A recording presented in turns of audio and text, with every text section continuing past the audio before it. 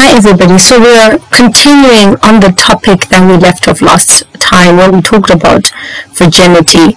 But look at this scenario. Then you accept that this person was not a virgin when you slept with them, or they were, but they've fallen pregnant.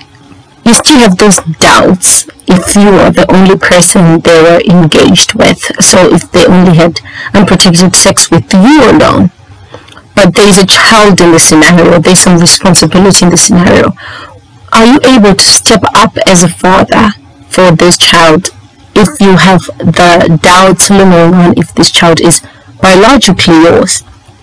And I do believe that fatherhood is way beyond biology. It's just not the genetics, but some people are really keen on knowing, because this disrupts your relationship with this child if you somehow do not fully accept or trust that they are yours.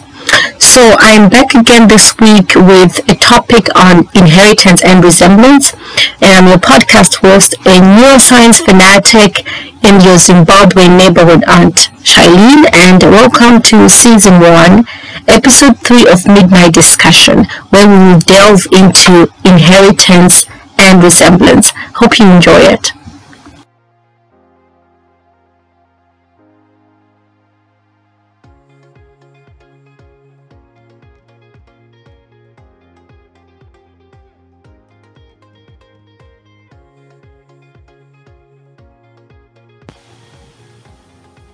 Good evening, everybody. So today we are going to delve more into the season, and we were talking about just genetics and culture. So today we're going to talk about inheritance, and I'm just going to define it a little bit, and there's a lot of scientific depth to this topic.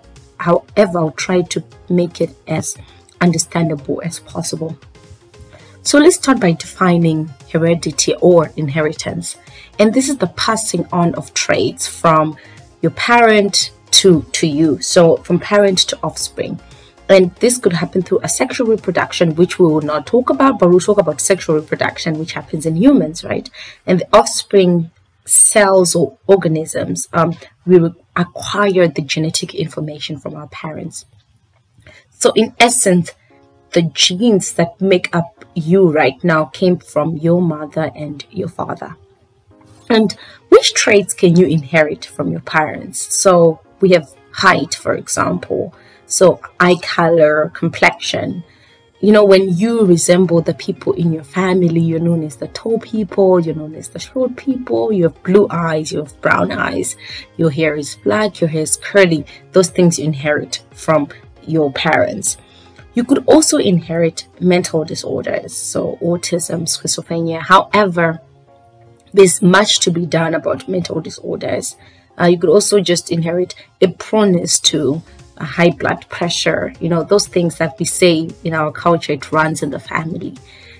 Some things like that. However, there's so much misconception about inheritance and not. So we know we have all these shows coming up about paternity, and who is the father, you know, people having to claim that I'm not the father, having to have some genetic proof, some paternity tests to prove that this person is the father. So we have lip, palm, fingerprints, blood groups, and these are important in identifying a person. For example, in forensic science, to figure out who committed this crime, if it matches the fingerprint that was found on the crime scene, then you are the person who could have left this fingerprint. How does that work in paternity testing, right? In the scientific procedure. And I'll try to break it down. And the more I break it down, the less accurate it becomes. But I'll try to keep the general theme the same. So we collect 3 samples. We collect from the mother, the child, and the father. Because almost every cell in a human body contains our DNA, which is what we say the genetic makeup of a human. And around 99.9% of the DNA for 2 human beings is the same. And it's that 0.01% that makes us different, unless you're an identical twin. And we'll talk about identical twins way later in this season. And although this seems like a very tiny number, that 0.1%, it means that there are around 3 million base pairs for two entities that are different. So you from the next person have 3 million base pairs. This is a lot in biological science. It means that it is possible to compare and use these differences to better differentiate you from someone else. So in these different base pairs, we have what we call microsatellites or mini satellites, which are repeated in our DNA. And this differs from person to person, right? Because they have a higher chance of mutation and things like that. So let's keep it simple. What do we do if we want to determine paternity? We do what we call DNA fingerprinting. And here we take a sample of cells that contain DNA. So your skin, your hair, your blood cells, anything, saliva, any biological entity from you contains your DNA. And this is removed and filtered from the cell. So we filter that DNA, we make it as pure as possible. Then we use enzymes. So for example, we have a long stretch of DNA and we use specific enzymes to cut this DNA into little pieces. Just look like, imagine scissors cutting through like a long thread. Make it into DNA pieces. But because, when we make it like that, it's quite few. We want to make more pieces that are identical. So we put it in a machine and we undergo what we call polymerase chain reaction. So that from one piece, we have, one piece, we have 1,000 copies of that. This is just a number to make it more understandable. So from that one tiny piece, we have 1,000 more, right? And we are trying to isolate specific parts that make you different from the next person. So your microsatellites and your mini satellites. And to determine this, so we have a father, a mother, and a child, and we have a lane. So we look at it as we have like a road for each, right? And we put a sample for the mother in its own road, for the child and for the father.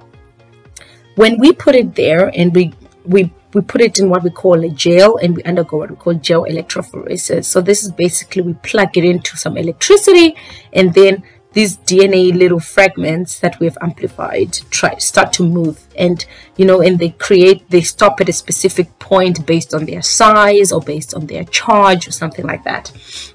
And each person has a distinct pattern that comes from how these little fragments, how these mini satellites that have been amplified move. And we look at the lane of the child, right, to make it easier for us.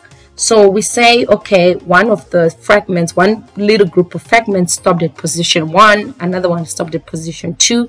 These are really molecular weights, but we'll not go into that. So position 1, position 2, position 3, position 4, position 5. Let's just say that's that. And we have a thick band on a child that is on position 1, right? And then we look at the mother and we see, okay, the mother has the same band on position 1. So we'll say, oh, this child inherited this band from the mother. We go to position 2, we see another band, right? And we say, okay, but we cannot see it on the mother. So if it doesn't come from the mother, it should come from the father, right? And then we see it on the father. Sharp. So now we know this band came from the father. And then we go to position 3 and we see a band. And if we go to position 3 and there's a band that is on the child but not on the mother. We go to the father and we see that this band is also not on the father. And this band just don't come from nowhere, okay? So it has to come from either of the parents. Then we can safely conclude that if we have sufficient evidence that this is the real mother, we have evidence that this mother gave birth to this child,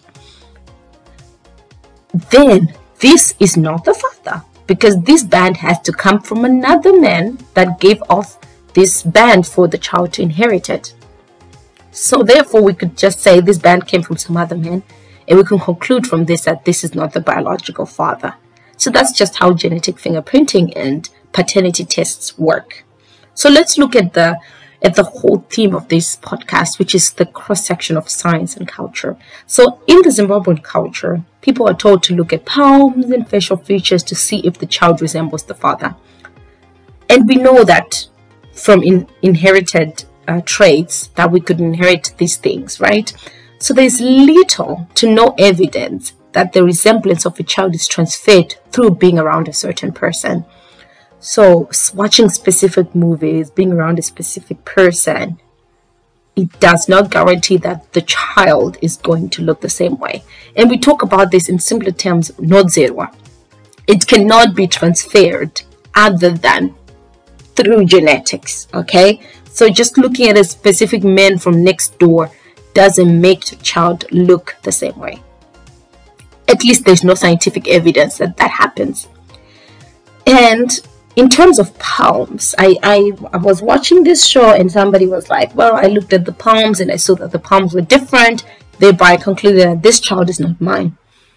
So when you are born, if you can look at your palm right now, if you're not sitting in the dark at midnight, and you can see that there are 3 major crease lines, right? Normally. And these are determined by your genes. So how thick they are, how prominent they are, their length is determined by genes. So you could assume that, of course, we say genes come from your parents, so they are inherited, right? However, it is really unreliable to deduce paternity from this. Because you could look at, there are some rare cases where these lines are affected when you are still in your mother's womb. For example, 1 in 30 people have literally just 1 line on their palm. And this is normally a single palmar crease, and it normally happens when a child suffers from fetal alcohol syndrome or Down syndrome or other disorders that occur in infancy, right? So we could safely say here that we have enough scientific evidence to determine paternity through DNA fingerprinting. However, our mere eyes cannot tell you who your father is based on what you're looking at or the palms. And with this, I hope I've given you something to think about when you claim that a child is not yours without having solid DNA evidence, or you claim that the men next door fathered your child because they have the same eyes or the same forehead or something like that. We really need to start using scientific proof before we claim the paternity of our kids, because this has a huge impact on the mental health of the child, knowing that they were tossed around and rejected by another person claiming that they were not their father, only for you to see that scientifically you are the father, right? So I think that is it for us for Midnight Discussions, and I hope to see you next week as we delve into another topic in science and culture. Good night.